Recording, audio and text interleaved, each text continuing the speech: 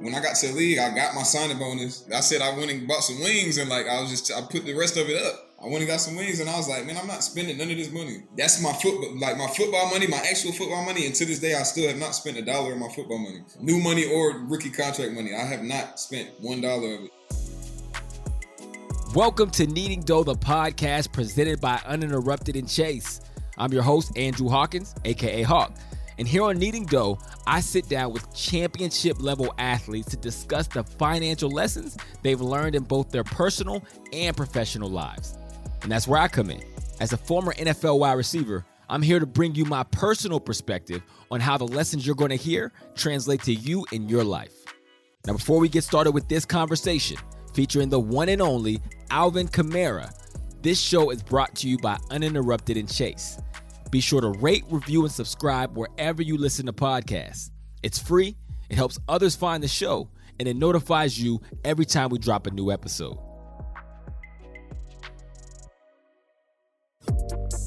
And now I am so pleased to introduce one of the most dynamic football players on planet Earth, Alvin Kamara. Let me give you some background on AK. Known for being the star running back of the New Orleans Saints, Alvin's path to the NFL had so many twists and turns. From making the decision to transfer from a college football powerhouse at the University of Alabama to becoming one of the best all-around players the league has ever seen. Alvin's story is one of growth, determination, and modesty. On today's show, we are diving deep into money lessons. Money lessons can really come from anywhere, but oftentimes, it's the ones from early on that we carry with us throughout our journey. And it's these lessons that mold us into how we think about money today. On this episode, we'll discover how Alvin's perspective on personal wealth goes way beyond just money. When it comes to happiness, it's not always the money that gives you personal fulfillment, but the process it takes to get there. And the opportunities it can unlock for you and those around you. All right, let's start the episode. Alvin Kamara is in the building. AK, what's up, man? What's up, Hawk, man? How you doing? I'm good. Appreciate you joining us here on Kneading Dough, man. See, on this platform, we keep it 1,000% real. And I'm like, if there is one person that I know keeps it realer than most, it is my man, Alvin Kamara. So it's a pleasure to have you here, bro. No doubt. Appreciate you having me. Absolutely. All right, let's get real about it. All right, so for everyone who doesn't know, where did you grow up at? I grew up in Atlanta, Georgia. So, in New Orleans now, but not far from home, not too far. Yeah, I'm always fascinated about the different places people grow up at and how it varies around the country. So for everyone who hasn't grown up in the state of Georgia, what's it like there growing up? Man, it's lovely. It's a city life. I'm so accustomed to city life, so I go different places, and it's a little different for me. When I'm like in New Orleans, it's not too big of a city, but I always got that city mentality, like city, kind of vibe in my head. But it's fast, it's bustling, it's on the up and up always. So Atlanta life is just it accelerated my growing up, I would say. That's crazy. You call New Orleans not city life. I grew up in the sticks, man. I'm talking like 15,000 population. So New Orleans is huge to someone like me. Growing up in Atlanta, what was your home situation like? Man, single mother. I got a older sister, older brother, and it was just getting by. Moms was working hours and a lot of hours, just trying to make sure we was good. And thankfully she worked hard enough. We never wanted for anything, but we got what we needed. That was pretty much it. We got exactly what we needed. So you guys struggled financially when you were a kid? Yeah, I would say that. I'm curious because for me, I also grew up, in a family we struggled, but I never noticed. I didn't know until later on in life. I actually remember the moment that I realized we didn't have it all together at the house. But for you, was it something that you knew at that time that you guys struggled, or was it something that you look back on and realize, oh, okay, we didn't have as much as everybody else? I mean, I kind of knew, but with my situation, we weren't me, my siblings, my brother and my sister, we weren't really super extravagant. We weren't dang, why don't we got this? Why don't we got that? We were just kind of all right, well, shoot, we got what we need. let's just, keep it moving. You know what I'm saying? Yeah. Do you think that had an effect on you at all, even then, understanding that, you didn't quite have as much as, you probably would like to, or was it more like everybody around me is kind of the same way? Yeah, some people had more than me, but I was never too focused on what other people had. I was like, man, I'm good. Like, man, my mom good, brother good, sis good. It's like, shoot, it is what it is. Yeah. So I remember when I was in like 5th grade for Christmas. This is how I found out we didn't have a lot of money, Alvin. It was Christmas, and every year at my school, kids would bring in toys to donate to like a family in need, right? So it was every year, and this is like 5th or 6th grade. So everybody is bringing in these toys to school, myself included, whatever. And on Christmas morning, we get a knock at the door, and a random van of people just start bringing in Christmas gifts. And I start noticing the toys that other people in my class had brought in. We were the family in need we were collected for. And that was the moment. Before that, I had no idea that we were like a family that was struggling, right? I feel like that's kind of normal for a lot of people, but for you and your family, I know you got siblings. Your mom had to wear all the hats. She's working her butt off. What was it like around the holidays for you guys? You know what's so funny about that story you just told? I kind of had the same story, but it was like not my classmates. It was like my team, like my football team. So it was the same thing, like for family in need. And then on Christmas, like same thing, knock at the door, box. Like I'm like, oh, what the heck? I'm like, oh, okay, I see what's going on. So it's like, it's when you realize like that you're viewed as the family in need. It's like, oh, okay, all right, right. It changed me a little bit, right? It was like, on this side of it, again, it makes sense now, but at the time, I was like oblivious to it, man. So, I mean, do you think your creativity, just as a person, because you're one of the most creative athletes in all of the game, do you think the way you grew up attributes to that? I think so. Like, I think it's just like my mindset is so shaped around like, making it work, just making everything work and trying to find the best way, the most efficient way, the most effective way to do things and just like a nonstop hustler's mentality. And it was obviously like you said, shaped by, what I experienced growing up, not having, and it like now where I'm at right now, I'm like, man, I got everything plus more. And I still kind of got that mentality. Like I don't got nothing. Like I'm just hustling, just so steady and trying to make things work and like trying to, just do and have what I need, do what I have to do to have what I need. Not like, over the top, not where I was before, but, comfortable enough to be able to have things that I want, but, I can go without. Like, it's like, I'm cool. I'm not too worried about things, I guess. And I love that. And I think that's what kind of drives you. If you look at your story, which we're going to get deep into, but that's like a common theme for you. So did your mom used to talk about, you guys' finances all at a kid, or did she hide that from you guys? She did. I mean, she didn't hide it, but it wasn't something that we just had like multiple conversations about. She was just like, we can't get that, or we can't get this, or like, if I wanted something, it was like, money don't grow on trees, and I'm like, all right, I gotta find a way, I gotta hustle, or do what I got to do. You know what I'm saying? To either obtain it, or it's just like I gotta go without. So most of the times it was like, all right, I gotta go without it. I'm a kid, like I'm like trying to find things to do. I'm like, man, whatever. I'm gonna just grind until I can achieve, the level of financial comfortability to where I can obtain those things and like purchase things and have things. What is your earliest memory of money? My earliest memory of money, so like birthdays and things come around, like my aunts and uncles, they'll like give me money or something, and I'll give it to my mom. And like when she went to work, she worked she worked night shift, so she went to work at like 6 p.m. like and worked all the way till the morning. So when I was leaving to go to school, she would be coming home or whatever. My mom, she would be like, yeah, just give it to me and give me your money and I'll put it in my locker at work. Like, what I'm saying? I'll save it for you. I'll keep it for you. And I'm like, I'm a kid at this point. I don't have no type of financial literacy, nothing. I'm just like, yeah, go ahead and keep my money. But I ain't never seen that money since. But, like that was my earliest memory. Like, my mom keeping my money. Yeah, she's saving my money. Like, I know I got like $50 or something. And I'm like, dang, I ain't never seen that money. Oh, my God. Yo, it's crazy. So you grew up in Georgia. I grew up in Pennsylvania. My mom and black moms been using that same trick for generations, because on Christmas, we didn't have a bunch on Christmas, but my mom would give us cash. She would give us the $50 and I'd be like, oh, bet 50. She's like, yeah, let me hold it for you. I'm like, yep, you're right. It's safer with you. You hold on to it, and I'm going to come back. And to your point, I'm 34 years old, AK. I ain't seen that money since. Yeah, so I know I'm not going to see mine.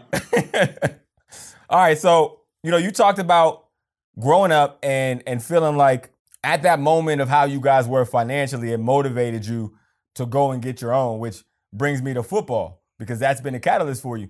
What was the thing that made you gravitate towards the game of football? Man, I think with me, football, it was just, my sister really kind of got me into football, actually. And it's so funny. Wow. Like, one of her friends played, and, he was like, man, just bring them to the park. And my sister was like, yeah, okay. Like, and she was like, y'all want to play football? Like, me and my brother. And I'm like, I don't care. Cool. I'm in 3rd grade. I'm like, cool, whatever. Like, I was just used to running around outside, running around the streets and stuff. But I'm like, all right, cool. Right. I'll play football. So, man, she brought us to the park. And I was terrible. Like, my brother was better than me. Like, I was terrible at first. So I didn't really care for it.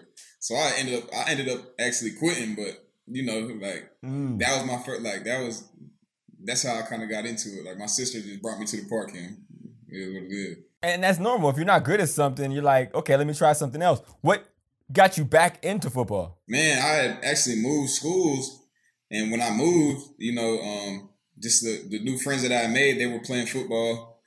And I was like, man, it's 5th grade now. So I'm like, man, I'm going to give it another shot. Like, I'm going to try it out again. And I ended up being like, out of nowhere, I was just like, good. Like, I'm like, oh, shoot. So, I was like, all right, I can do this. I can do this. I mean, you're good. I mean, that's an understatement, first off, AK. Number 2, do you remember the point where you started looking at football like less of, oh, this is just fun, and now it was like, oh, no, I could do something. This is my ticket to change my life? I think when you young, like, so 3rd grade, 5th grade, you're like, yeah, I want to play in the NFL, whatever. That's just like what every kid says. And then, like, it's certain points and certain, like, benchmarks you hit, and you like, okay, like, I can go to college, or okay, I can go do this and get paid to do this. I think in 8th grade, like, that was one of my benchmarks. I was like, whoa, like, okay, I might be able to do this. Like, I think I can go to college and do this. You know what I'm saying? So obviously, I'm like, with the mentality that I have, I was like, if I make it to college, you might as well sign me up for the NFL, because I'm not going to stop until I get, to the top. So here we are now, years later, and I'm like, okay, I made it. That's crazy. That's crazy. So you're in high school, you take off, you're one of the best running backs in the state of Georgia.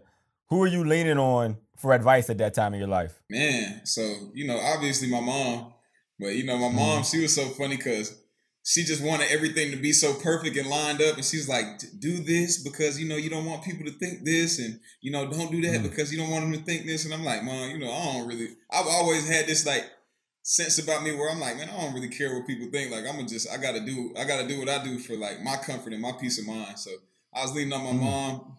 My sister obviously was, like, a big influence for me, because when my mom was working, my sister was, she was taking care of me and my brother. So she was there just like guiding me and kind of like, keeping me straight, like giving me advice and things like that. Just close family and friends, like close-knit group of friends, like a very close-knit group of friends that I've had since elementary school that I still, talk to and kick it with right now. Uncles, Coach K, and like, man, just talking to everybody, like, they just keeping my head on straight and keeping me focused. My brother even, because he was just, he knew, like, he knows the type of person I am, of course, because we grew up together. And he was so, like, just like, man, you good, you got it. He never was stressed out about my situation. He was like, man, you good. Even the bumps and bridges and, lefts and rights and all the turns that I had to go through to get to where I'm at, he was like, man, you good. Like, you're good. I know it. You got it. That's crazy how the people around you have that. Like, when you're going through it for yourself, I would imagine through those ups and downs, I mean, that's a lot of anxiety. It don't seem as much of a sure thing as everybody else around you is making it out to be. Yeah, man. Like, I'm in it. I'm like, man, I'm in Alabama. I'm going to JUCO, and I'm like doing this and that. And they're like, man, we know you got it. If you need anything, let us know, but you good. And I'm like, man, I'm in Kansas, man. I'm all the way out here. I'm trying to get back. And my brother like, shut up, bro. You good. And I'm like, dang. But it's reassuring because, sometimes you're so critical of yourself that you don't think about, like, okay, I'm really, I'm good. Like, I'm solid. I can achieve whatever I put my mind to. So it's good to have that reassurance from the outside world and, like, like, okay, you good. Well, at least the people that are close to me, that know me for real. Absolutely. And you keep that, like, kind of close close range family, friends, and circle about you. When you were in high school, do you remember any, money advice that someone gave you back then that stuck with you? And it's becoming more and more true. Like, I kind of, it's gonna sound bad when I say it, but I kind of like you can use it for certain situations. So somebody told me this while I was in high school. This was before I even knew, like what I was set up for in life. I'm like, dude told me, he said, Alvin, always remember this. There's 25 reasons people do things.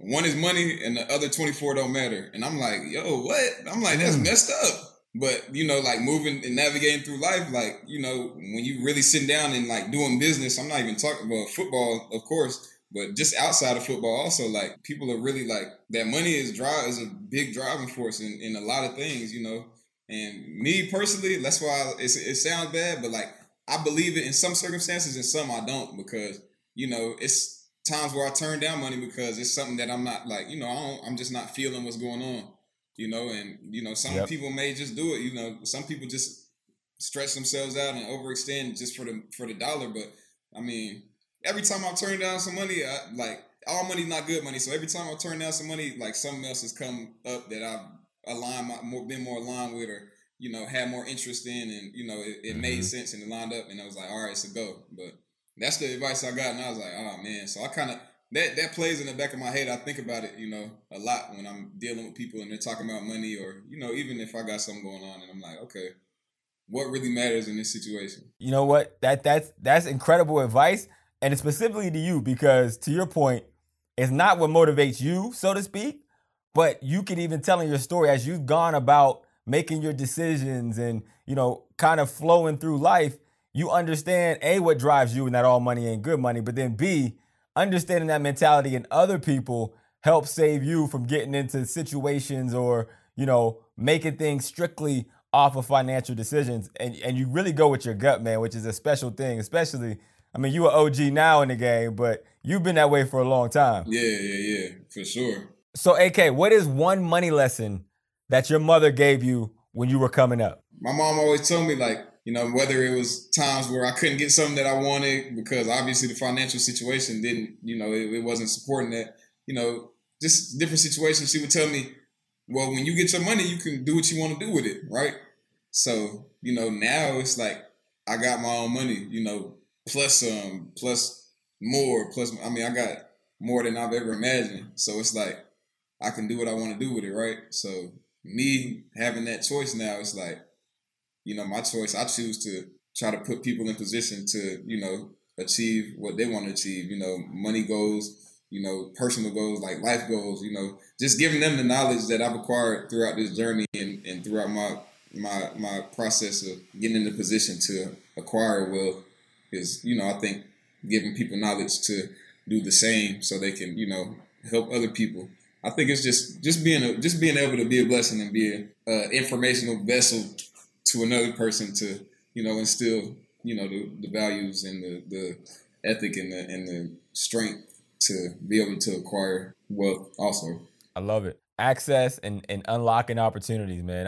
That's a perfect way to put it. Okay, so did you have a job in high school at all? Man, so that's a funny story. I've never had a job until the NFL. That was your first job ever? First job, but I did do something in high school. I was, all my friends had jobs growing up, so I'm like, they like, man, you couldn't even get a job, because I never had a job. I was just cool. Like, I was just chilling, did what I had to do. But all my friends like, man, you couldn't get a job if you wanted to. And I'm like, bro, don't get this twisted. Like, I can get a job. So in high school, I think my junior year, I went and applied for a job at a movie theater.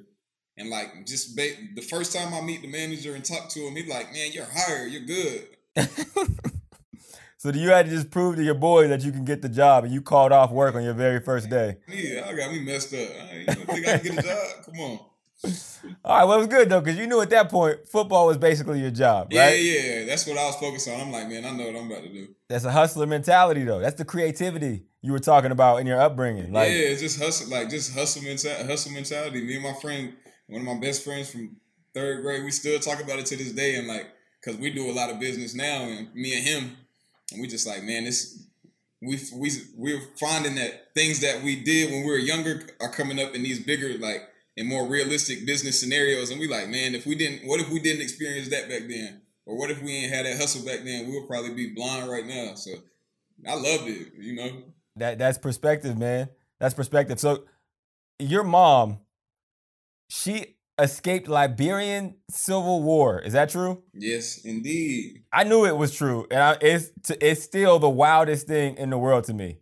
I ain't gonna lie to you, man. As great as your story is, Alvin, if I had a choice to watch a movie about your story or Mom Duke's story, I'm going with hers 10 times out of 10. That's no disrespect. I'm riding with hers too. I ain't gonna lie.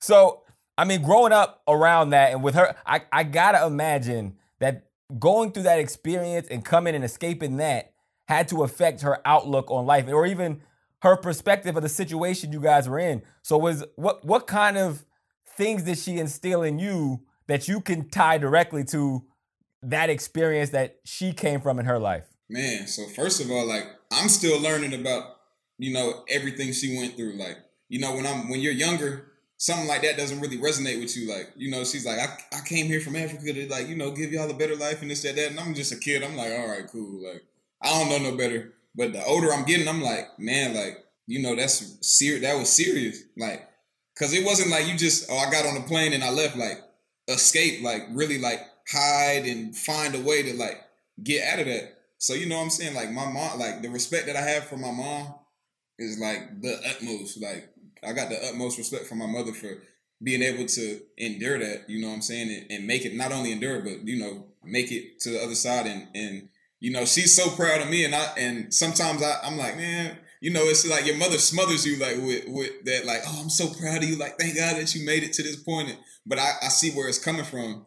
Like, because she thinks about all she went through to put me in the position to be able to, you know, be in the position that I'm in. So, like, I'm forever grateful for that. But, you know, when I was younger, she would always just say, like, don't take for granted the opportunities that you're being given, you know? And I'm always like, okay, yeah, cool. Like, I'm in school, like, you know, I'm in middle school, high school. Don't take this for granted. Like, do what you have to do. Like, take advantage of every opportunity, every resource, you know, people back home don't have these opportunities and these chances to you know, make something of themselves. Mm-hmm. And, you know, the older I've gotten, I realized, like, dang, yeah, that's right. Because now I'm playing back, like, stories that she's told me in my head. Like, when I was a kid, I'm not gonna lie, it didn't really matter to me because I was like, man, this is all I know. Like, I'm in Atlanta, like, I'm just a kid in Atlanta growing up, playing football, going to school, running around, playing outside, getting into trouble, like, and I'm not realizing, like, you know, she came here, like, did all that to put herself in position not only to be successful, but, you know, put her children in a position to, you know, hopefully do better than what she did. Yeah, obviously, like, man, she be on the phone. Like, sometimes I gotta be like, Mom, okay, I'm about to get off the phone. She's like, no, just make sure you know, pray and thank God for, like, everything He's giving you. And, you know, it's just like, I'm so proud of you. You know, I say it, but I'm so proud of you. I'm so proud of you. And I'm like, yeah, okay. So it resonates with me. Like, I always hear that in my head. Like, and I just think about that whole scenario. And I'm like, man, what if, like, you know? Yeah. I mean, like, to your point, man, everything that you're accomplishing now, it's easy to say, like, oh, he's one of the best running backs. But not only where you came from in your upbringing, but to your point, tying it to your mom, a different generation, the sacrifices she made paved way for what you're doing right now, not just for yourself, your family, and even in the community, man. That's real, and that's a beautiful thing, man. So tell me this, if you could give yourself one piece of advice back then that you know now that you didn't know back then, what would it be? That I know now that I didn't know back then. All right, we went over our scenarios about the Christmas and, like, you know, like, realizing that, okay, you're the family that is less fortunate, right? Yep. So I think back then, once I realized that, I'm like, well, dang, like, I guess if you don't have money, like, you're not happy or you're not, you know, you're not worth it, I guess. So I think my piece of advice to myself back then is, like, man, that you know what I'm saying? What matters is, like, the genuine, like, relationship you have in your life, your family, you know, like, you know, what really drives you to, you know, do things and wake up in the morning. Like, you know, okay, cool. Money, you know, we all make money. We all have a job to do. We all need money to obviously do what we want to do, what we got to do, take care of our family and stuff. But, you know, I know when I wake up in the morning, money is not the driving force in my life. I'm not like, oh, I got to wake up and make this amount of money this morning, like, or today or this week. I'm like, man, I get to wake up and go, play football, and I strive this long to be able to play this sport that I love. Like, getting paid is a bonus. I get to go and I got other business ventures that I'm doing. Like, I get to wake up on my off day and go, like, I'm building a juice bar right now. I get to go do that. Like, it's not for the money. It's like the process of doing that. It's like, man, like, if I could look back and if I could go back and like ask myself, like, man, what do you see yourself doing? Like, I would have said football, of course, but just all the other things that I'm doing that like genuinely make me happy. It's not about the money. It's the actual like process of doing these things. So I would just give myself the advice of don't worry about, the actual dollar amount. You know what I'm saying? Don't worry about the dollar amount, because I think when we're younger, we're all worrying about like, oh, I want $1 million, or I want $10 million and things like. Don't worry about the amount, man. Do what makes you happy. Be you, and the amount, and you'll have whatever you want. As long as you're doing stuff for the right reason, genuine reason. That's perspective, man. That's perspective. You're so right. I mean, money is a tool, right? And back then, it's easy to look at something you don't have and feel like that's the thing that's going to make you happy. And for you, and we'll get to your contract because you got a lot of money now. You're exactly right. It don't make you happy, man. That's deep. That's deep. Okay, so you get to high school, you're killing it. You're one of the top running backs in the country, and you make the decision to go to Alabama. Why did you choose Alabama? Man, so really my choice to go to Alabama was like more to prove to myself that, I really am the best. Like, I'm one of the best. It wasn't like, I could have went anywhere I wanted to go, but I wanted to be around the best to keep continuing to strive to be the best ultimately. So that's why I chose to go to Bama. Like, it wasn't, I wasn't looking at a roster or nothing. I was just like, man, Coach Saban, you coach the best. Like, I want to be the best. Let's go. Like, it is what it is. I feel like the common theme with you is you just follow your gut. Like, yo, this is what I need to be doing. Mm-hmm. So, okay, so you talked about it earlier. Your uncle is Coach K, who of course is the founder of Quality Control music label. Did he used to kick you game when you was a youngin' and you were starting to make these decisions on your own?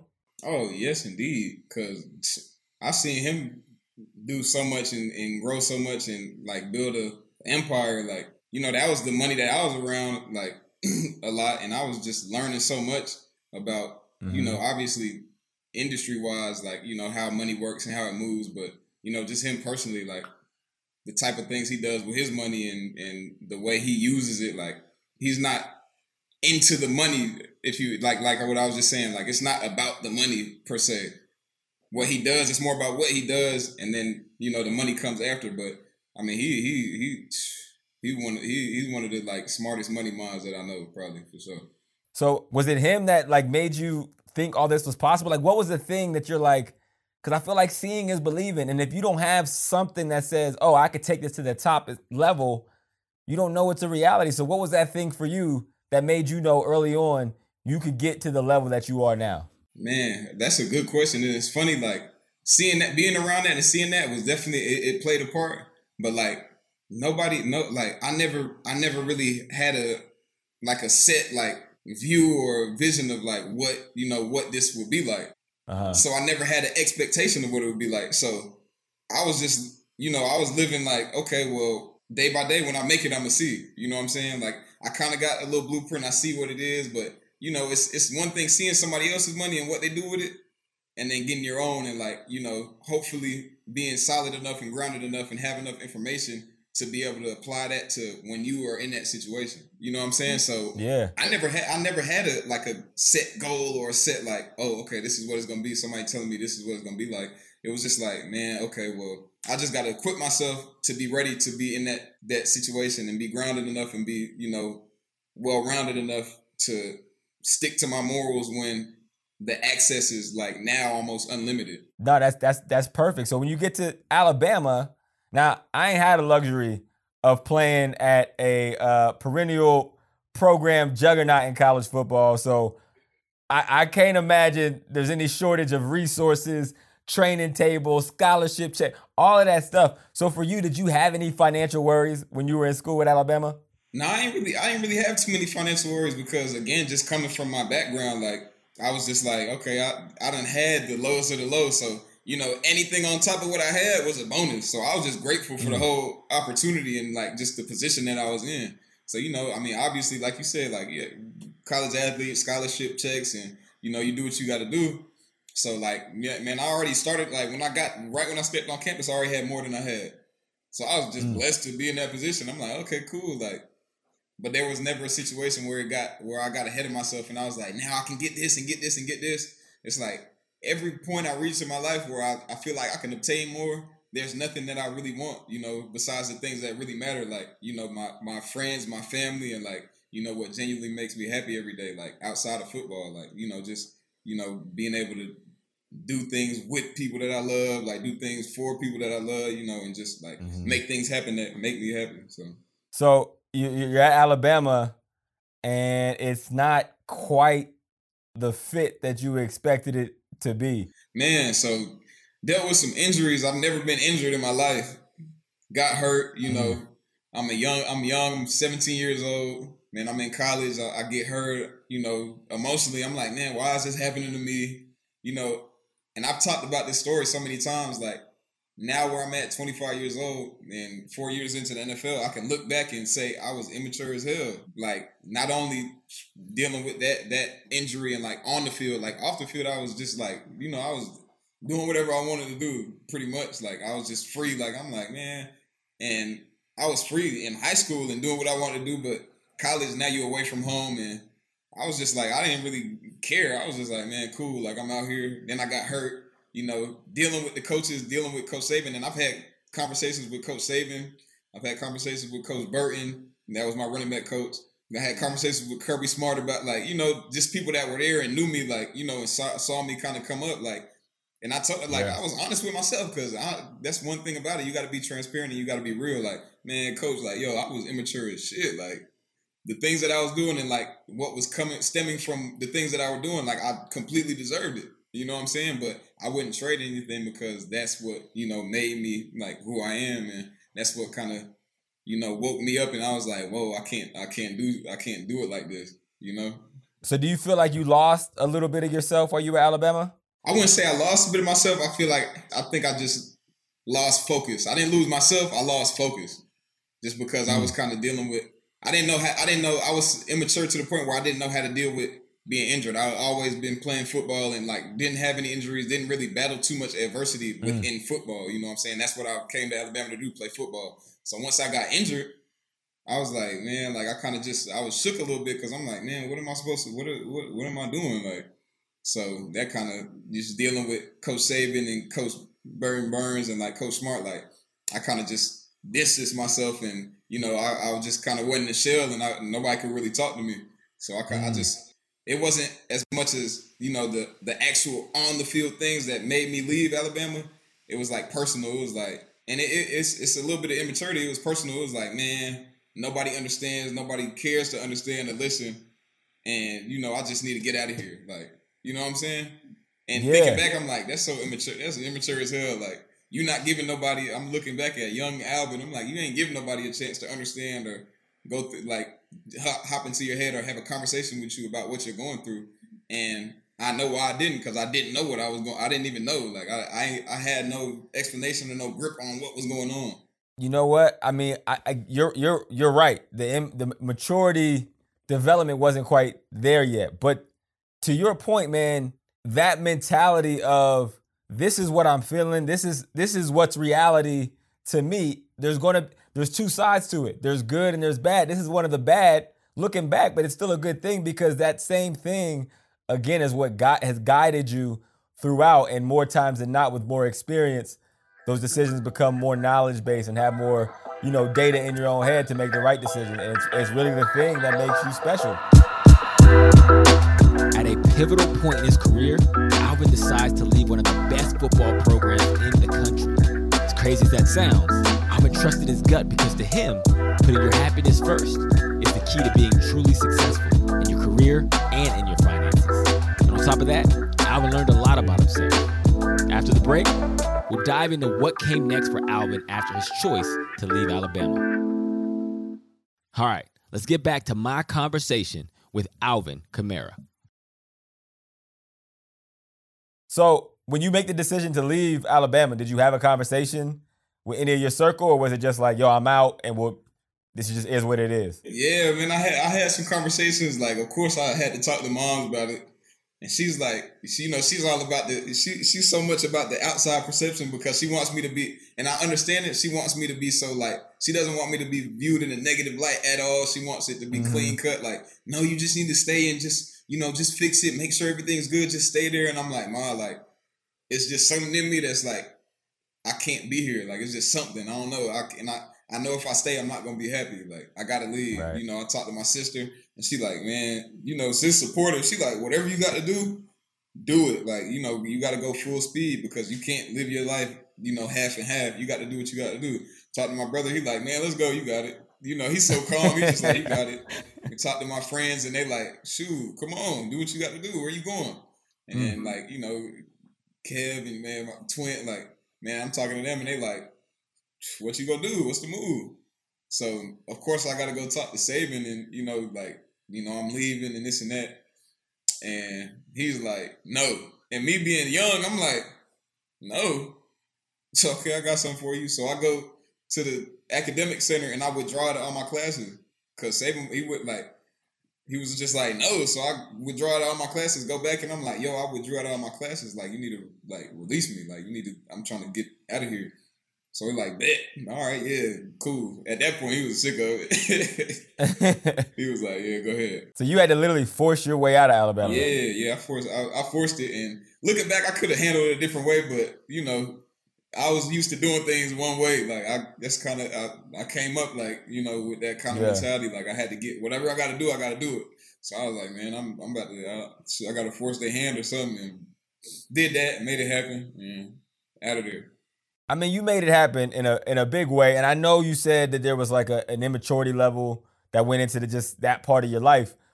But if you're a running back that wants to play in the league, Alabama is the place to be. So did you weigh like the future financial ramifications that this could potentially have of leaving this place that I feel like most running backs want to be at and be in the rotation of?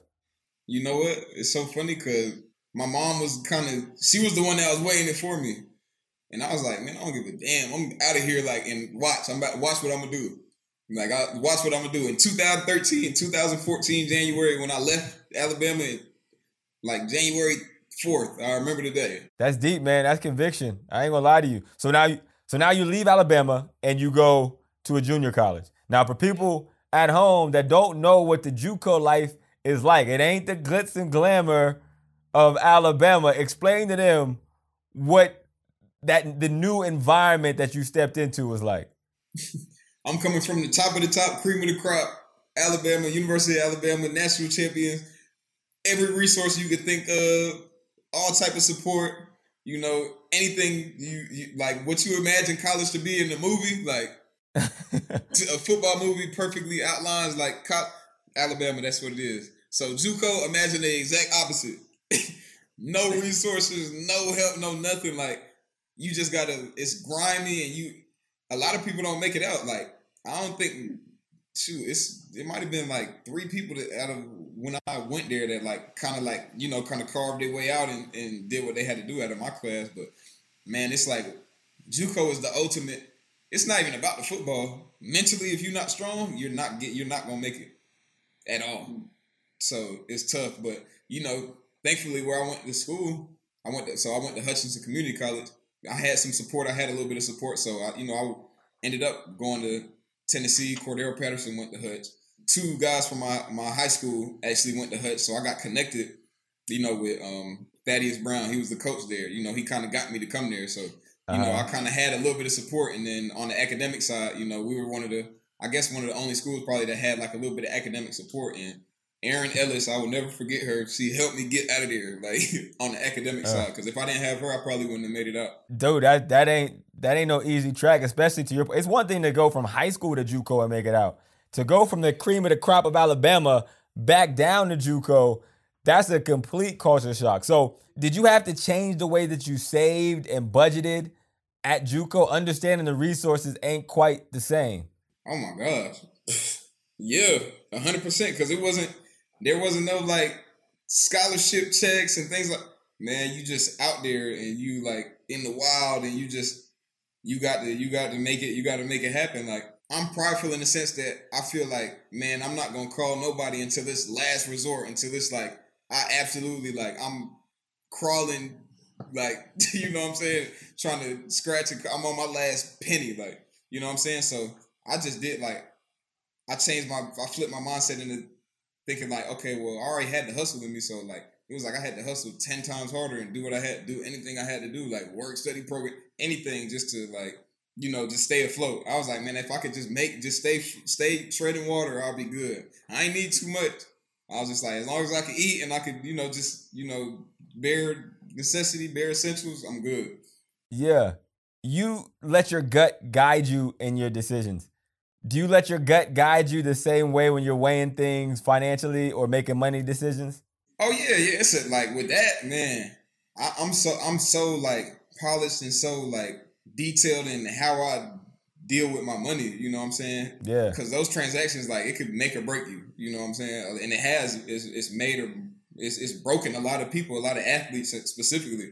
So when I'm dealing with money, man, I'm like.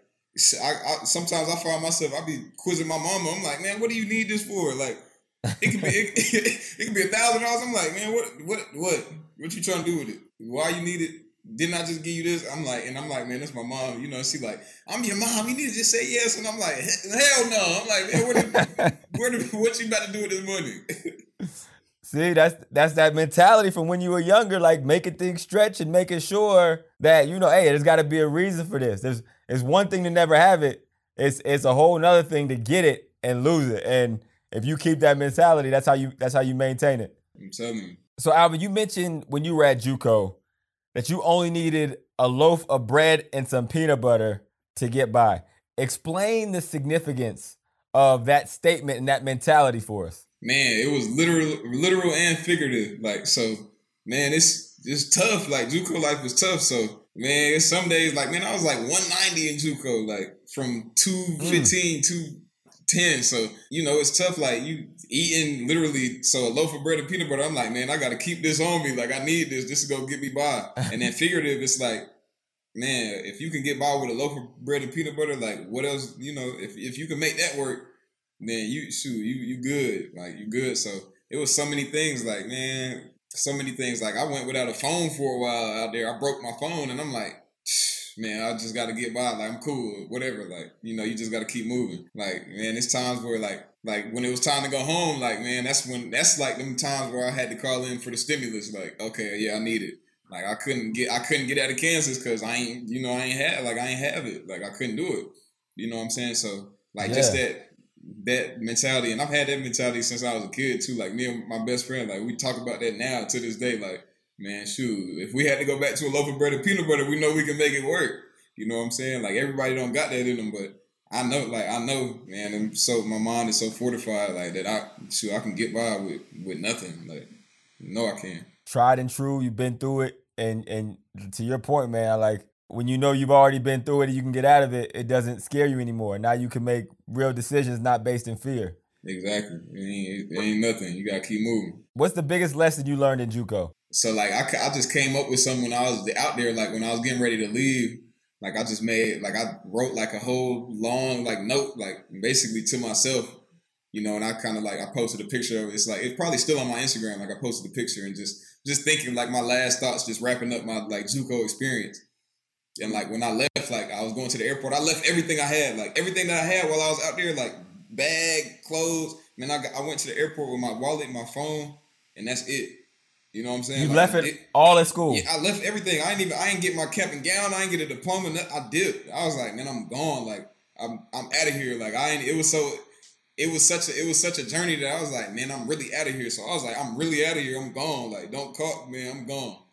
So, you know, as I was like, you know, at the airport, like, I'm just at the airport and I'm really in the airport. I'm like, man, this is my last time having to, like, see Hutchinson Community College. Like, you know what I'm saying? It could have broke me, but I made it. I'm like, man, the lesson that I learned out there, it was like, you know, I've never been more comfortable being myself till I found out who I really was. That's like, and I can't, like, I was just thinking, like, man, damn, like, I done been through so much in such a short period, like, in a short span, like, And I'm like, man, I really figured out who I was. And like, you know, I thought, of course, everybody like, yeah, I know who I am. Like, and I had a good idea. I ain't gonna say I didn't have a good idea. I had a good idea of who I was, but I was like, just that time being there, you know, that was what summed it up. That's the lesson I learned. I said, you'll never be. I never felt better about being myself until I found out who I really was. I still write that down sometimes, like every now and then. Like I'll write it in my notes in my phone and just look at it, or just write it on a piece of paper and just like, man, like I can truly say like I know exactly who I am. So that's why I don't get uncomfortable in the room with nobody. I don't get uncomfortable with nothing that come out my mouth, like nothing. I stand 10 toes on everything I do, everything I say, because I know who I am. And that's the beauty in the journey, man. Like, and I know you don't regret A, signing with Alabama, or B, leaving Alabama, because to your point, you know that JUCO experience, that road that you took, set you up for the success that you got now. And I said this to you years ago, you are different. You've thought different. You've thought well beyond your years. And the only thing that gives you that perspective at such a young age is going through the experiences just like you did, going down to the bottom and climbing your way out to show nothing's going to break you. Yeah, no doubt. Appreciate that too.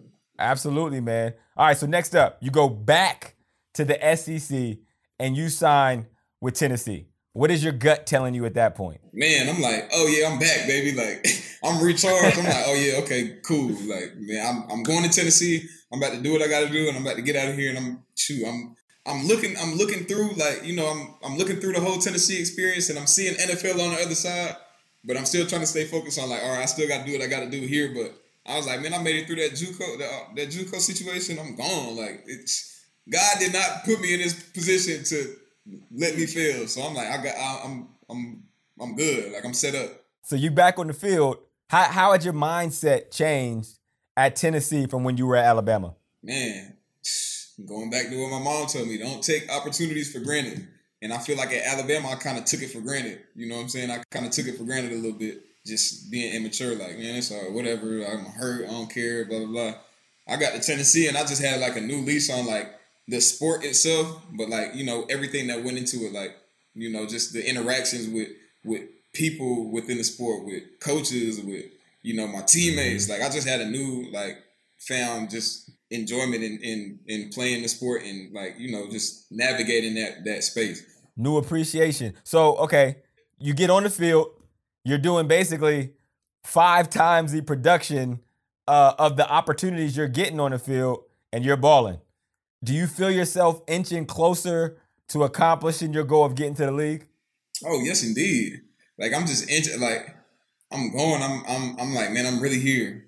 Like, it was never a Saturday that went by that I was like, oh, it's just another Saturday. I'm like, man, I'm here. Like, I'm good. Like, I'm feeling good as long as I keep my, you know, my spirits in the right place and keep my energy right, and, you know, just keep moving forward and keep looking for it. I'm gonna be good. Like, you know, God got me, and, you know, what's for you will always be. You know what I'm saying? So that's what was like in my head. I'm like, it's for me. You know, it's for me. I didn't make it this far to not make it. You know what I'm saying? It's for me. It's for me.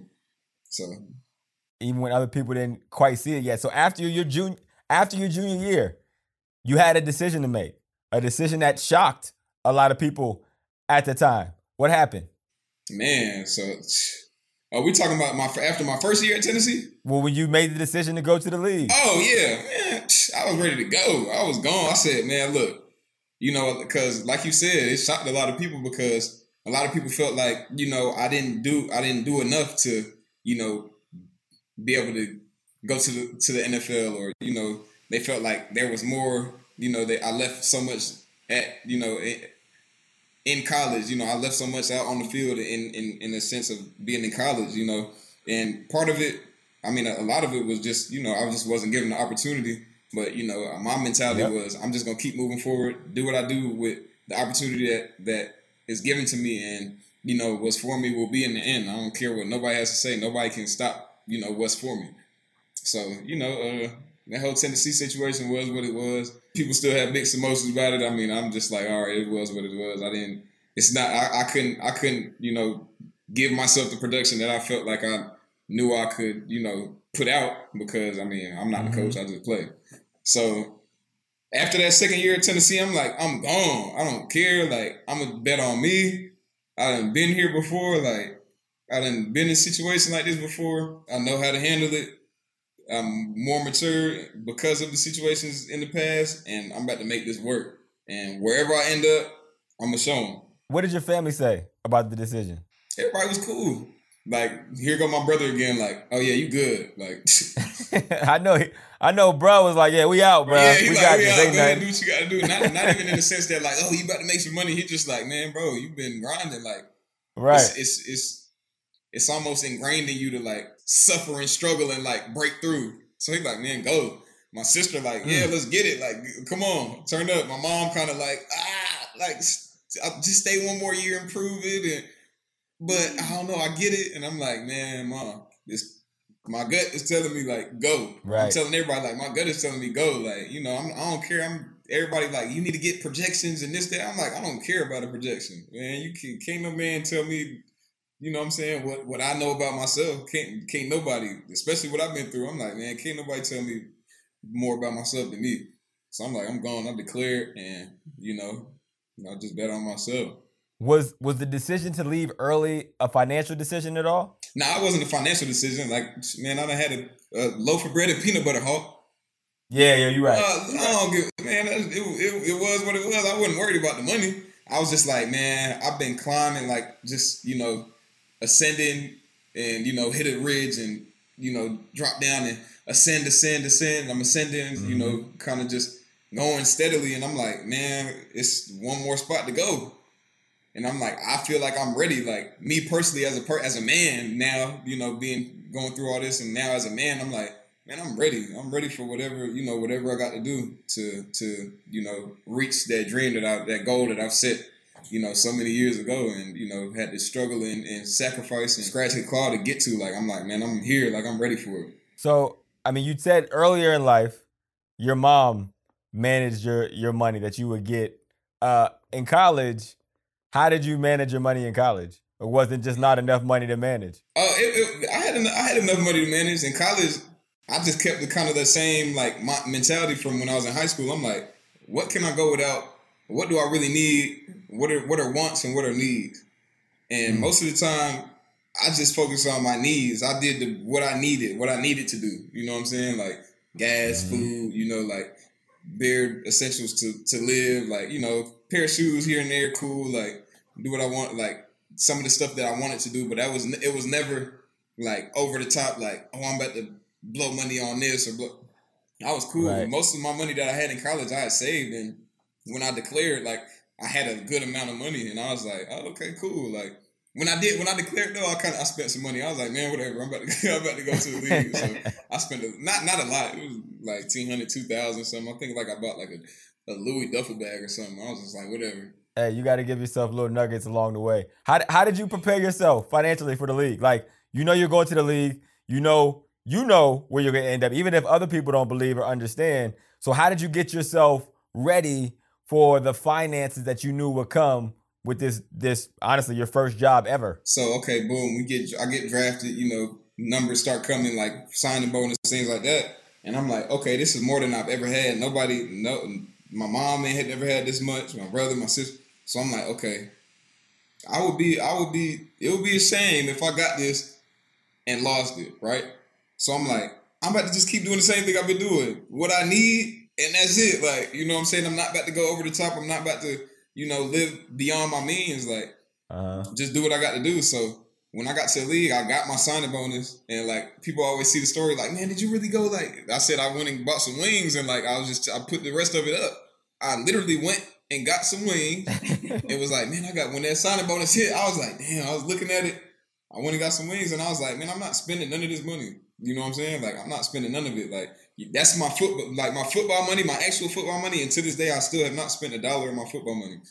New money or rookie contract money. I have not spent $1 of it. So you haven't spent any of your salary? Nothing. Wow. So where do you live? Just off of endorsements? Yeah, straight off endorsements. So that's what I was getting to. Like my rookie year, you know, shoot, everybody, you know, go through the little panini money, just the little scrape ups from, you know, the draft process and things like that. So I was like, man, okay, you can't sell anything if you don't have anything to sell, right? So I'm like, I got to do what I got to do on the field to create a product that people want to buy, right? So I'm like, okay, it starts with the production that I do on the field. So I'm like, okay, I got this 80, 90, 100,000, like, okay, my rookie year. So I'm like, okay, I'm good. That's more than enough. That's outside of my signing bonus, which was like 900,000. So, but I'm like, I'm about to live off this. I'm good. Like I can definitely manage with this. If I can't, then shame on me, but I can definitely manage with this. I was like, meanwhile, I got to do what I got to do on the field to put myself in the position to make more on this side, not my football money side, because that's what it is. I got to do more, do what I got to do as far as playing to make this grow. So that's what I did. I just focused on balling. That's that JUCO mentality, man. That loaf of bread and peanut butter mentality. So you get drafted in the 3rd round by the Saints. After all the work, the ups and downs, the making ends meet, the transferring 3 different colleges, you had finally made it. When did it click for you that things financially were different? Like where you're like, okay, life is different for me. When did it click? I think when my signing bonus hit my account, that's when it clicked. I was like, oh yeah, okay, I can like the little things don't really like aren't. I mean the big things that used to be big, they're not big anymore. Like a car breaking down or a bill or like them things don't really. They kind of like they small things now. It's like okay, I knew at that point that I can take care of things that I needed to take care of like without worrying. Like money, like you said earlier, it's just money is just a means to take care of your family. It's just a means. It's not everything. It's just a means to do things. It made it easier to do things. That's my favorite quote from you. That the one you talked about when they said, "What did you do with your signing bonus?" I put that blank in the bank and went and bought some mother blank wings. You were focused on just being you, making sure you're maintaining, making sure your perspective and your focus is in the right area. Did you try to keep like a low profile when you got to the league? Yeah, I mean, I still like to this day I still do. But when I got to NFL, I was cool, man. I like to this day, like you will never see me with like a bunch of new people. It's the same people that I've been hanging with since I was young. Like my family, like just close knit family, close knit friends, and I just I do me. I'm kind of like out the way, like it's like some little thing like what is Alvin doing? Like I'm just chill. I'm out the way, man. I'm chilling. Like I don't want to be all in the way of everything. I'm just cool doing what I got to do. Yeah. And all right, so I wish I could made enough money in endorsements to live off of endorsements. If I would have tried to live off of endorsements, I would have been living the same JUCO life you were living. I ain't get that many endorsements. I ain't have it like that, AK. But on the endorsement side, you've also said you won't endorse products that you don't use or at least that you find of value to you. So with that level of authenticity as the criteria, how do you navigate finding what brands to work with and or picking the right amount of endorsements that generates that kind of revenue? All right, so I'm gonna tell you the way I think about endorsements.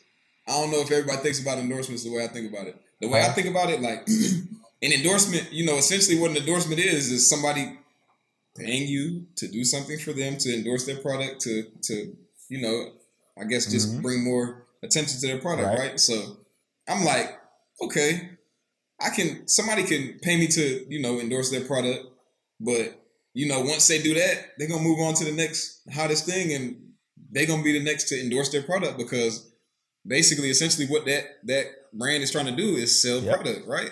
So I'm like, all right, that's not the way I want to approach these relationships. I want to be a partner. I want it to be a real relationship to where, like it's not just a one-off thing. Like, oh, we're paying you to do this here, do it. And all right, cool. Like all the brands that I work with, I can call like directly and talk to, a CEO, somebody high up, and just have a regular conversation with them. Like, happy birthday, check on like, how the kids, like how do I, like, that's the type of things that I do. So it's more than just the brand. Like, yeah, you know what I'm saying? It's an actual relationship to where it's obviously about the money like we talked about earlier, but it's not even about the money. So it's like a genuine connection in a relationship to where it's beyond just, okay, you're branding our product and we paid you and all right, cool. It's like, man, it's almost like a family thing. It's like we working together for real. We're working together, but we care for each other. So that's kind of how I've worked in that. And that approach is unique, man, because I think most athletes, especially young ones, don't have that kind of foresight. I mean, I've watched you genuinely show love on Twitter to brands and products that you rock with, and all of a sudden, a couple months, a year later, I see the commercial. So, I mean, specifically Airheads, Fruit of the Looms. Talk about how those relationships were cultivated in the way that you just alluded to. Man, like it's just like I said, man, I don't really mess with anything that I don't like. If I'm not at home with no cameras on me and like genuinely like rocking with that certain brand or that certain product, I'm not gonna stamp it off because it's just not the way I'm living. Like I don't really like it's nothing. I don't force nothing and I don't fake nothing. You know what I'm saying? So with Airheads, like I literally like that was my favorite candy growing up. So, you know, me thinking, I'm like, man, dang, like, I'm just tweeting, like, man, I love Airheads, you know, like, da-da-da-da-da. It just so happened that they was watching and, you know, it started off the relationship organically and we were able to put something together. And now, like, man, I was just on a Zoom call with, like, 40 people, like, in the Airheads, like, you know, that work for Airheads, like, just talking to them and, you know, checking on them throughout the pandemic and, like, just saying what's up, you know what I'm saying? Just, you know, just keeping that connection, like, I took my boy Jamie that works over at Airheads, you know, he's up top. Like, he, you know what I'm saying? That's my guy. Like, I just texted him. He texted me the other day, like, shot me a picture of me playing and was like, man, your visor is dope. Like, you know, it's just like, it's real personable and real relatable. Like, we talk, you know what I'm saying? And then with Fruit of the Loom, like, same thing. Like, I wear Fruit of the Loom t-shirts. I wear white t-shirts. Like, I grew up wearing white tees. Like, it's something that, like, it's something so small, but it's something that was so like near to me. I was like, man, it's like being from Atlanta, like when you a white tee hold like a certain type of, you know what I'm saying? It's just a certain type of thing, like a white t-shirt. It's just like that's the foundation of like everything. So I'm like, man, this t-shirt, like it's this the most comfortable, man, boom boom, and they were watching thankfully, and that relationship just came about naturally, and you know, it's like it's a partnership, a relationship, not just an endorsement. Right. You know what I'm saying? Right. And it's organic too. And that's like what you could pay someone just to say something. And to your point, they don't care. You don't get the most value. Or, you know, in your situation, you could pay the best running back in the league who genuinely rocks with your product. Like he's going to be telling people anyway, just because he is a true user. And I'm going to believe that more because I see you with the Fruit of the Loom t-shirt on before the endorsement. So when you tell me it's the most comfortable t-shirt, I'm going to believe you. Mm-hmm. And man, it's so funny because like we all know you know this, like you can watch something and you be like, man, he just getting, you know, they gave him a bag to do that. Like they just, you know. Yep. With my stuff, I don't want it to be like that. I want it to be like, yeah, okay, he really rock with that. He like that. That's smart, man. That's smart. All right, well, if people haven't been reading the headlines, you just got paid, my friend.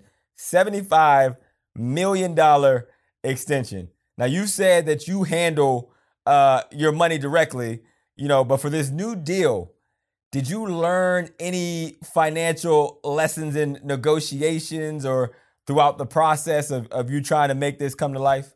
I wouldn't say I learned anything new about money, but I will say like you play it, so you know that process of going through that and negotiating, that's a process. Like that's serious. You know what I'm saying? It's business. So it goes back to that quote. There's 25 reasons people do things. One is money and the other don't matter. I'm like, oh man, like but it's a business, you know, it's a job, you know what I'm saying? So you got to kind of keep that in mind while you're going through that process. So I'm really learning. I'm just like, you know, you got to take yourself out of it and just step back and look at it for what it is. It's like, you know, these people are paying you to do something, like to, you know, perform and you know, play a role and, you know, and ultimately represent their brand, basically. You know what I'm saying? So it was just many a times where I was going through this negotiation process and I'm like, you know, they're obviously about to pay me a lot of money to represent the New Orleans Saints brand.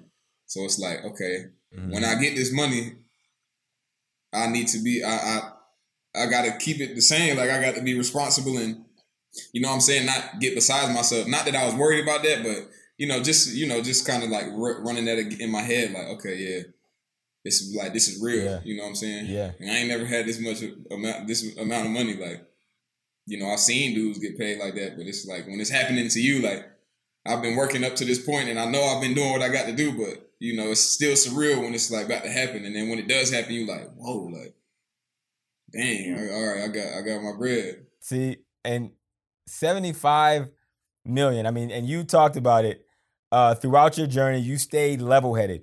You stayed steady. You stayed, under putting everything in perspective. How do you maintain that mentality going forward, knowing that you will likely never have to worry about money for the rest of your life? It was funny because I was just talking to somebody about this the other day. So they were asking me like, yo, like, I know you got your contract. Like, what did you buy? Like, my homie was asking me, like, man, what you buy? I know you bought something. Like, yeah, I know you bought something. And I'm like, bro, I haven't bought nothing. I ain't buying nothing. I got my contract, and me and my best friend Trayvon, we literally, like, I got my contract. That was a Saturday right before the first game. I got my contract. I got to my crib. He was at my house, and he like, we did it, like, you know what I'm saying? Because we grew up playing ball together and everything. So, like, he like, man, you was the one that it was destined for you. You know what I'm saying? I'm proud of you, whatever. I'm like, yeah, man. Like, I'm just sitting there. We kind of like reflecting. And I'm like, man, I'm hungry. He like, I'm hungry. Like, we go get something to eat. We like go to Chipotle. We go get some food. Come back, and I fall asleep. Like, it was just like, you know what I'm saying? Yeah. It wasn't too much. Like, but one thing I did do, like when I went upstairs to go sign my contract, like my homie work at the AT&T store, I texted her and I was like, yo, like, cut my phones off. You know what I'm saying? Because I ain't want no clutter or no, like, I ain't want no fake, like, oh, congrats, like, I don't have that number for a while. I'm like, I don't even want to talk to nobody that wasn't really, like, there through my journey and, like, You know what I'm saying? I don't care for none of that. So I did that. I was preparing for it. Like, I had bought new phones for this moment. Like, I cut my phones off and I told her to activate the new numbers. And I just, like, literally, like, sat and pulled a few numbers out of the phone that I just turned off. And I'm like, it's Alvin. You know what I'm saying? It's Alvin. Like, it's Alvin. So then it's like, I just really controlled, like, my intake for what just happened. Like, people like, oh, man, congrats, bro. Like, man, you did it, da-da-da-da-da. So it was like all the genuine people in my life that I felt like helped me get to that point. So that was like the most refreshing thing for me because I don't do too well with, like, fake people. Yeah. I'll say that. People that wasn't there throughout the journey. Yeah, right? Like, yeah. So, yeah. But yeah, me and my homie, we went and got something to eat. I went to sleep. I was just like, cool. Talked to my mom, talked to my sister, talked to a few people, and I was chilling. Now, I'm gonna tell you straight up, AK, I'm as humble as they come, man. And I was with you on the wings for the first signing bonus. If I sign for $75 million, I'm splurging. I ain't going to Chipotle. I can promise you that. That ain't my first stop. So you a better man than me, and you probably gonna keep your money a lot longer than I would for that exact reason. One of my closest friends of my playing career is a guy by the name of Joe Thomas. Joe was not only a great guy, he was one of, if not the best left tackle to ever play the game of football. Now, when you're as good as Joe was, signing contract extensions for millions of dollars is not a surprise to anyone.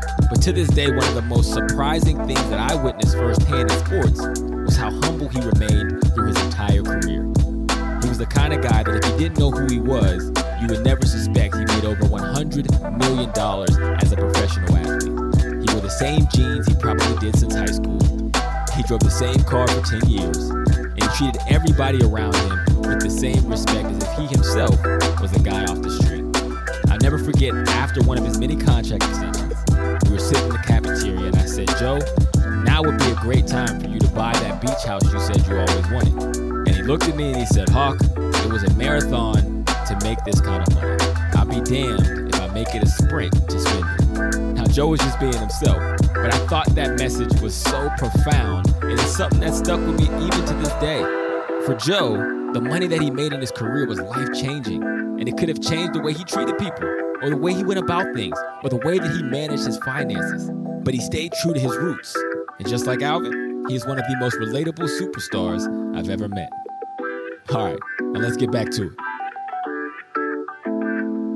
How are you planning to make your money last long term at this point? Like, you have a big contract. It's you really only a quarter into your NFL career. What are you doing off the field to make sure your money lasts? Like I still touch all my money. Like I still make, like I got eyes on all my money. Like I don't really have, like the typical like financial advisor. Like I don't really do that. I got an advisor, but I call all the shots. I got all the access. Like ain't nothing moving without me saying something. And I keep it close like that because like I've heard horror stories and I've seen it, and we all seen 30 for 30s and this, that. So I'm like, man, I'm not playing. Like I done the loaf of bread and peanut butter. Like I done had to do it, and I'll do it again if I got to. But there's no reason I should have to do that again. So I'm like, man, look, I'm gonna make sure this is right. You know what I'm saying? So I kind of keep an eye on that. Also, I still don't touch my football money. I still haven't spent $1 of it. So I don't, that's in a whole separate account. Like I got a separate account for that. I don't look at it unless I need to, like, unless of course I'm handling something like, making sure everything is right. Like, doing some little investment things, IPOs, stuff like that. But I don't touch it. I just focus on I do everything, run everything through my business, through my endorsements. That's it. So no money mentor. Who do you lean on for advice? I'm not really trying to buy nothing. I'm not trying to do nothing. The advice that I guess that you're talking about, I've acquired throughout this whole process getting here. You know what I'm saying? So now it's like I've learned so much, and it's like the people that were kicking me game is like, yo, you gonna keep your money for a long time because you got this figured out. And I'm not arrogant in the sense that I'm like, yeah, I don't need nobody. I don't need to listen to nobody. Like, I'm still open to everything that I can learn about, managing money and acquiring wealth and maintaining wealth and, things like that. But like, I don't take risks with my money because I know how hard I've worked, and not only how hard I've worked, but I know, like, going back to what my mom went through, the sacrifice to get me to the position that I'm in, like, there's no way I would, like, take that for granted or risk that, you know what I'm saying? So I just keep it clean, keep it vanilla, take care of what I got to take care of, and just stay low. I like that, man. I would tell guys all the time, I'm like, to make it to the NFL, NBA, professional, soccer, whatever that is, that was a 15 to 20 year process. So you would be ridiculous to, when you get that money at that time, all of a sudden rush to spend it and make these decisions without educating yourself first. And to your point, that education, that making sure you're hands-on, making sure you understand and know where your money is going, what it's doing, is the way that you keep it for as long as possible. Yeah, I plan on keeping it. I could tell. So you said earlier you got a juice bar? Yeah, man. So it's been a month and 4 days that I've been building, me and my best friend. So I kind of brought my best friend in to, be my manager, basically. Like, he my eyes. So I got a partner in it. He brought me in on his brand, and I just brought my best friend in, like, yo, like, I need you. Like, that's what I was talking about, just doing little things with business. And me and him, I was like, man, we were so like-minded growing up that I was like, it was a no-brainer to, like, kind of put him in a position to be able to, hopefully acquire the same type of wealth and, goals that I had. But, whatever goals whatever goals he has, I want him to acquire them same goals. So I'm building a juice bar. It's been like a process, like, and my partner, the way my partner is, he basically let me and my best friend do it, like, run the whole thing. So I've literally been in this building digging, like, cutting concrete, like, obviously I have a team that, like, I got a contractor and things doing that, but, like, me and my boy, we like, man, everything we've done in our life, we've been hands-on and we've learned and we've been so, like, eager to, progress and, like, acquire knowledge. Like, man, let's go. So we've been in there measuring, plumbing, electric, all type of stuff. And, it's coming along really well right now, and we're almost done. We're probably about 2 weeks out. That's so dope, man. Hands-on. So, I mean, you're doing it with your best friends from when you were a kid. You got the same friends, the same circle that you've had your whole life. What are some of the financial lessons that you learned early on that you see yourself putting into action right now where you sit at this moment? Man, I definitely early on, like we've been talking about, like, man, I just was never really overindulging in anything. Like, there's no, like, and I was talking to my sister about this. like I don't really have any like vices where I'm like, man, this is where a large sum of my money is going. Like I'm not really impressed or excited about much of anything, you know, when it comes to like material things. You know what I'm saying? Yeah. Like I know I can get it, but it's like there's nothing that I can acquire that's gonna make me feel better than making sure like my family and my friends are straight and like, you know, just those connections like that I've been talking about, like the genuine things in my life that make me happy. Like, you know, you get a car that's cool for 2 months, you like, oh man, whatever. Like shopping and doing all that stuff is cool, but like it's really not no substance in that. You know, there's things and you know, people have things and you know, I have things. I'm not gonna say I don't have things. Like I have nice things, but you know, that's not what makes me happy at the end of the day. You know what I'm saying? Like, I think I find more comfort in knowing that I can get it and not getting it than actually, like, knowing I can get it and going and getting it. You know what I'm saying? I find way more comfort and way more happiness in being like, I can get that. I'm good. When you got to the league, because I remember when I got to the league, right? I mean, there was the OGs, there was a vet, there was the people that was, when I got to I remember I went to the Bengals. The parking lot looked like a car show. I couldn't believe it, right? I was sleeping on a couch not too long before that. But people would kick me game when I was ready to go buy a car. They were like, yo, man, just relax. Like, wait till you get to this point or do that. Did you have someone in the Saints locker room that when you got there would give you kind of advice about money or, you know, how to approach your career in the league? Oh, man, like, so I walked into a great situation, like Mark Ingram.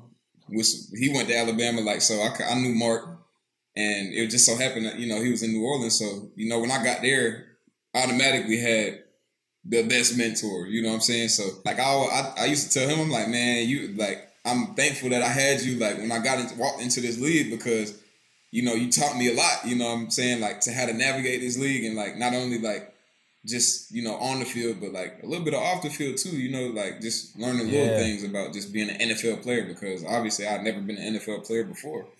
And he had been in the league at that point 7-8 years. So, and then definitely him, Ted Ginn was another one that, you know, that's like them two, like, man, they taught me so much. And Ted was more of, you know, he was older than Mark also. So Ted was definitely like OG for sure, like, super OG, right. So man, he used to tell me so much about just on the field. Like he'll be talking to me in the huddle, like whispering some stuff, like man, look, man, you conducting yourself in a great way, bro. Like it goes a long way. Like you know, what I'm saying you taking care. Like nobody doubts what you can do on this field. You know, you run, you catch, you do all that, but bro, keep treating people how you treat people, and keep, you know, what I'm saying hi to the lunch lady, saying what's up to the janitor, like you know, what I'm saying. Treating these people with respect in the community and things like that. And he was like, that'll take you so much further than just running and catching the ball on Sunday. And that resonates with me. Like, and Mark would tell me some of the same things, but Ted was older and he's seen so much more. Like, and he was just like, so it was almost like, it's funny to say this, like both of them was almost like father figures, like in a sense. You know what I'm saying? Yeah. You know what I'm saying? And with Ted, it was like he was the super OG, so it was like. The way he said it was like fatherly, like it was like, dang, like, yo, yeah. And you could look at Ted, because Ted was one of those players that he's still in the league lasting. He's been in the league a long time for that same reason, playing at a high level, but it's how you treat people. That stuff matters, and how you conduct yourself matters when you're talking about partnerships, endorsements, and, you know, looking at your opportunity and career as a business. Mm-hmm, yeah, so, man, them two definitely, I would say, like, man, their words definitely like resonate with me and they stuck with me, and you know I still talk to Mark and I still talk to Ted like every day, even though they're not in New Orleans. I still talk to them, you know, as much as I can. That's dope, man. That's dope. Well, now you the OG and you got rookies coming in every year. When those rookies come in acting crazy, buying all the chains, the cars, what is the one piece of advice? If you can give a rookie one piece of advice, what is the advice that you give them when they come into the Saints locker room? It's so different. Like, and I'm young. Like, I'm 25, but I feel like even the dudes I'm class of 2017. Even the dudes in class of 2016 and 2018 and 2019. Like, they have their generation. We in the same generation, but it's weird. Like, they just have had more and more access and like just access to different things, like in like information and like media and things like this. that like maybe I wasn't worried about 2 years before. You know what I'm saying? Yeah. And these dudes like they're so involved and like consumed by it, and you know they think that that's what matters. You know what I'm saying? So when the young dude, when the dudes that are young, I'm not even gonna say the young dudes because I'm still a young dude. You know, I still see myself as a young, like I don't see myself as OG right now. Like I still see myself as a young player. You know what I'm saying? Yeah. So when the dudes that are younger than me come in, I always just tell them, I'm like, bro, trust me, whatever you thinking, because some dudes, they're like, man, shoot, I got, it's 200,000 in my account now. I'm about to go get this chain. I'm about to go get this. I'm about to go get that. I'm like, so they be like, Alvin, who your jeweler? And I tell them, but I'm like, you know, don't get fooled by the jewelry I got. I've never paid $1 for any jewelry I got. Like P and Coach and Twin, like from QC, they gifted me that, like, you know what I'm saying? Because those are my OG, them 3 OGs that like really made sure I was good. Like they was like, bro, you don't save your money, bro. We got you. Like, you know what I'm saying? You good. Twin, man, call me like, man, what you need? We got you. Like, don't worry about it. So I mean, obviously everybody don't have that type of access, but I was like, bro, trust me, this like it don't mean nothing, dog. Like you gonna get it, and what are you really getting it for? That's what I ask myself when I'm buying something. What am I really getting it for? Am I getting it for me, or am I getting it for people to see? So when I say that, people dudes be like, man, yeah, you right. Like you was just gonna get the chain for like the girl next door to see, the girl at the club to see, your homeboy to see. Like who you trying to impress? You know what I'm saying? So like that's why I be telling them, I'm like, man, like really sit and think. Like when you want to buy something or you want to do something, think about what the reason is behind it. Like, and like you trying to who you trying to impress? Like, you know what I'm saying? Does it have substance to like? What you doing have substance behind it? And you know, a lot of them usually like they'll be like, "Dang, you right." Like, and then I see some of them, they like, "Yeah, you right," and they still go. You know, some dudes still gonna do what they do, but I just kind of like give them a little insight on the way I live and how I handle things. And you know, I just like, man, shoot, if you got questions, ask me, bro. I'm an open book. I'll let you know. I mean, that's your role, right? You get the information, they do what they want with it. It's funny because you're on your second contract. You're 25 years old. My rookie year in the NFL, I was 25 years old. And along that same story, I wanted to buy a car. Like I told you, when I played with the Bengals, the parking lot, it looked like a car show. I'm talking about every Bentley, every Rolls Royce, every Lambo, Aston Martin. I mean, you name it, it was in the lot. It was like a competition. So I got to the league and I had like this is 2011. I had a 2005 Chevy Impala. And I'm like, nah, I'm about to upgrade. I'm sick of driving in here every day, them giving me the side eye. I'm upgraded. So I got online. I started looking up the cars. I found a Mercedes that I wanted. I'm like, all right, bet. It's about halfway through the rookie year, so I'm straight. I know I'm not getting cut. So I got enough to make it. So the day I was about to go buy it, I pull into the facility and I just sat in the car. I was listening to the radio. Right beside me, the owner of the team drives up and parks right beside me. This man got the same exact car as me, except I had a CD player and he only had a cassette player. And I was like, he got the most money in here, and he driving my car. I didn't buy a car for another 3 years. Man, look, bro, I'm telling you, like, and that's so funny because it's like it puts stuff into perspective. It's like, okay, you feel like you're in position to do that. Like, why are you doing it? Are you doing it just because you can, or are you doing it? Like, you know what I'm saying? So you just saw a billionaire park next to you in the same car, but a lower model. You like, man, they just give you all the. They told you everything you needed to know. Absolutely. All right, so now you in the league, you making money, a whole lot of money. Has your relationship with family or friends changed because of that at all? I wouldn't say it really changed because I've always been the type like. I was never really interested in having a lot of people around me. So it's more of a thing where like, I know a lot of people, but a lot of people don't know me. You know what I'm saying? So there's not even a chance for a lot of people to like, there's no way somebody can feel a way about me, like, or be comfortable enough to like ask me for certain things. Like you hear the stories like, man, I gave my homeboy 200,000. I gave my boy this, I gave this person this, I helped this person do that. Like the people that I would be willing to help know that they can call me for help, but they know the type of person I am, and they know that, you know, they have to be like, they gotta want. I'm not wanting nothing for nobody that don't want it for themselves. You know what I'm saying? So like, if I do extend my hand to help somebody, they know they got to come all the way correct. And for the people that that may feel some type of way about me not helping them, they know that we're not even close enough for them to even feel no type of way. So I don't care. That's one thing. I don't have no type of like, I don't hold my tongue for nothing like that. Like, like, man, Alvin switched up, Hey, bro, do I know you? Like, really ask yourself, like, do we kick it? Have we ever kicked it? Like, so don't say I'm changing. You just mad because you can't get to me, like, and you just mad because I don't feel a way about not helping you. Like, I don't care if I had $75 billion. It's not the amount of money I got. It's the principle of like, if I don't interact with you like that, you should not even feel comfortable enough to feel like you can just get something off me, or like you shouldn't even feel entitled to me helping you. Or like I don't play with that. So when it comes to that, man, I'm not. You next level. Because my next question was how do you manage? So to answer your question, I don't think it's really it hasn't really changed the genuine people around me. It's made it has, in the sense that they're excited and proud of me and love the fact that I got all this money, and they just want to see me keep it and make the right decisions. Right. And you ain't got no problem telling people no. Oh, I'll tell my mama no. That's why I be telling people, I'm like, man, I just told my mom no last night, and she asked for it. She wasn't even asking for nothing. So you think I'm scared to tell you no? I'll tell you no in your face, on FaceTime, in the summertime, in the winter, in the pool. I don't care. I will tell you no. And everybody, the people that really know me, like, know that about me. So, You sound like a Dr. Seuss book. Yeah, man, I'm telling you, I'll create a whole song about that. No. I'll tell you no. I'll tell you no in the winter. I'll tell you no in the summer. I will tell you no in the snow.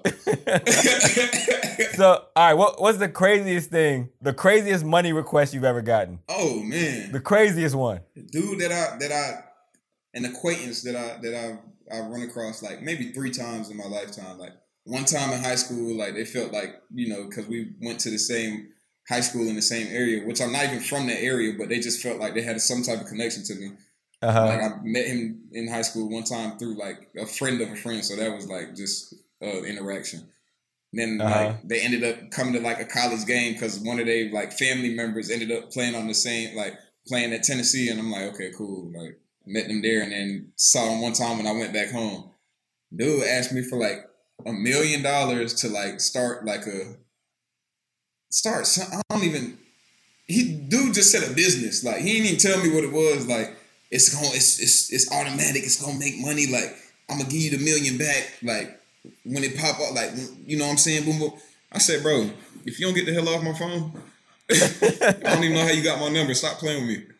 Like for real. And he was being dead serious. Dead serious. I said $1 million. I said I ain't even get my mama $1 million. I ain't even spent $1 million on myself. Like, what made you that comfortable to call me?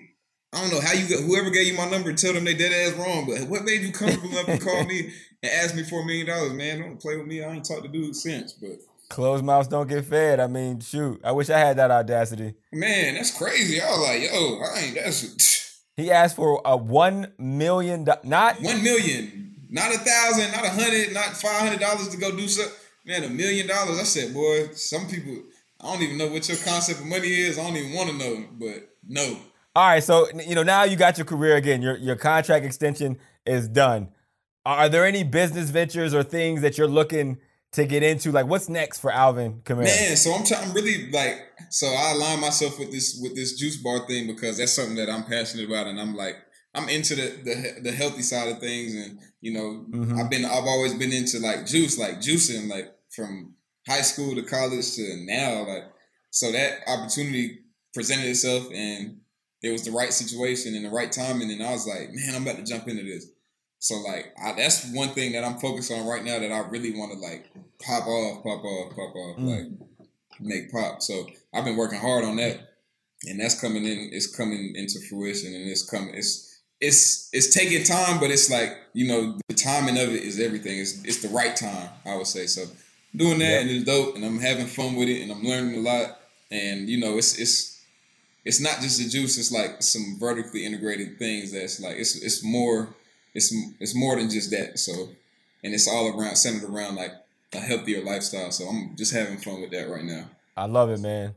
I love it. Is there an athlete, whether in football, basketball, anywhere, that you see what they do kind of off the field and what they do in business that inspires you? Man, I think it's so crazy, but like, I think this might be a lot of people's answer, but really like what LeBron has been able to do, like not playing basketball. I don't even watch basketball for real. You know, I appreciate the athlete that he is, but I don't even really watch basketball. I just see what he does off the court, like how he conducts his business and how he, you know what I'm saying, like how he's aligned himself to be able to be such a strong brand that it's like he can do whatever he wants. He can make it happen. Like if he snaps, he can make it happen. Like he has the he's put himself in the position to have the resources to make anything happen. You know what I'm saying? And not only that, but Mav and Rich, his two homies that he put in position to, like, you know what I'm saying, basically take over the world. You know what I'm saying? That's like the goal. Yeah. Like it's like they got the world in their hands. And that's kind of like that's what I've kind of like modeled and kind of tried to shape my mind into believing and achieving. Like, man, like there's no reason that I can't put myself in a position to be that strong of a brand, that strong of and have that strong of a team and foundation to, you know, never have to worry about anything and nobody around me ever have to worry about anything. Not because I've created so much wealth and accumulated so much wealth, but because I've done that, but I put people in position to also grow and you know what I'm saying, have the foundation to achieve whatever they want to achieve. And then it just keeps like, you know, I keep the right people around me, so, you know, they're gonna do the same thing, and like it's a waterfall. Bron, Mav, Rich, Randy, I mean, they are absolutely the blueprint for any athlete. If you fall, you know, 90% behind where they fell, you would still be in a really good position because they approach it in such an incredible way. Not just in business, in the community. And you, in New Orleans, they've kind of taken you in. So, I mean, how do you plan to give back to that community? Man, it's crazy. Like, this is a place that's like, man, if you embrace the community and the culture, they'll love you forever. And like, it's not a place, and I think this is why I do so well here. It's not a place where you could fake it and they love you. You got to really mean it, like to get the love from here and get the respect and you know, get the support from here. So, you know, I like since I've gotten here, I've been kind of just in the community and, you know, just being visible and being like approachable and being like, you know, like, man, that's Alvin. Like, yo, what's up, AK? Yeah. Like, and I'm like, yo, what's up? But just doing things in the community from Thanksgiving to, you know, just outreach with kids and like, you know, just providing resources for people to be able to do things, you know. And a lot of the things that I do, like, nobody really knows about it. Nobody knows that I'm behind it, like, besides the couple of people that really need to know, like, that I need to, like, be able to make it happen. Like, hey, I need this and I need to make it happen. And bro, I don't need nobody to know. Like, y'all know and cool. Like, and I see the impact it has. Like, and I watch it, like things that I've put in play my rookie year, and it's still going on 4 years later. And I'm like, man, I did that, and nobody know, but it's what makes me happy, and it's genuine happiness, like knowing that I was able to help somebody and, you know, like just give back, because I've been so blessed, and man, like opportunities and you know, just beyond my dreams. Like I never had a plan, like I never had a vision, like I told you, of what this would be. I never knew what it would look like. I just knew, I was like, man, I'm gonna get there, and I just gotta make it. I gotta turn it into something. You know what I'm saying? So, man, just blessed, bro. Like, just to be able to do the things that I've been doing and help out and give back. I love that, man. I mean, that perspective, you know why you do it, you know how you do it, you know, just the importance that it means to, even though you're on the top, that only means there's more for you to do. Who exposed you to, like, understanding that giving back was just important as, you know, what you did for yourself? Like, my mom always kind of like that. She was strong on that. Like, man, you know, don't basically, like, money. Don't love money more than you love, like, people, or you love your family or your friends, like things like that. And then my sister really was like, she instilled that in me too. Like, man, just, you know, do things for the right reason. Don't be ugly or ill will. You know, like, do what you can. Like, I know, like, my sister told me stories about like her lowest financial points, and like she told me the story. She was living in LA and she had like $2 in her account, like, you know what I'm saying, like on her last, like, and this is when I was in college. I think this is when I was in Alabama. And like, you know, not telling anybody this, like she's not telling nobody, you know, we thinking she cool. Like man, I had $2 in my account. And I went in and I donated it. Like I donated it to, like, I forgot what she said. I gotta ask her again, but she donated it. Either she gave it to tithes and offering, or she took it out and donated it to like, or gave it to like somebody, a homeless person or something like that. And she was like, that's the best I've ever felt, ever, like spending any type of money. And I was like, man, I know if that $2 didn't, I didn't have to hold on to that $2. Like if I could let it go, my last $2, like she was like, I know I'll always be fine. And she was like, man, after that, like the blessings came in abundance. Like, you know what I'm saying? So I always remember that. And just, you know, that's something that resonates with me. That's real, man, to be able to give your last. And just to your point, know that you're good with just a loaf of bread and some peanut butter. Yeah. I mean, you said that you knew the value of $1. You know the value of, you said that you know the value of $1 based on your childhood experiences. So my last question for you is, what is the value of $1 to you now? The value of $1 to me now, you know, obviously, I mean, we already talked about the number. I mean, it's like, okay, I got $75 million, right? Okay, I've worked my whole life almost. Well, basically, I mean, I'm 25, like 18 of that has been spent playing football. You know, just that's like been my job until it was my job. You know what I'm saying? Until I benefited financially from it. The value of that whole body of work, you know, the $1, I think is like to find a way to be able to give people the knowledge to make their dreams come true. You know what I'm saying? It's not about the money. You know what I'm saying? It's about what I've learned on the way to making the money. You know what I'm saying?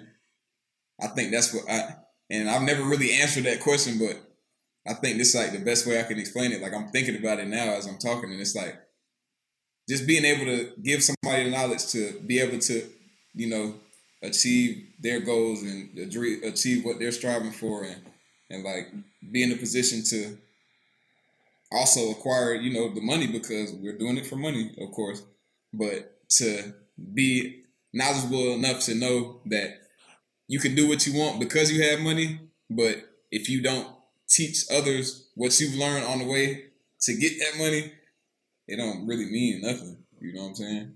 So that's my I think that's my ode to the money. That's my money code, I guess. That's your money code. I love it. I love it, Alvin. Man, you said you're a young guy, 25, but you are well beyond your years in wisdom. So I appreciate you joining us here on Need and Dough, man. And, you know, don't be surprised if you see me tweeting 100 different brands tonight to see if I can get up out of there with an endorsement for your boy. You know what I'm saying? Yeah. Appreciate you joining us, Alvin. For sure, I appreciate you. We'll be back with a new episode soon. But until then, make sure you rate, review, and subscribe wherever you listen to your podcast. It's free, it helps others find the show, and that way, you never miss an episode. Our executive producers are myself and John Fontenelle. This episode was produced by Logan Castrodale, and our editor and engineer is Chris Wotherspoon. And I'm Andrew Hawkins, a.k.a. Hawk, telling you what a wise man always told me.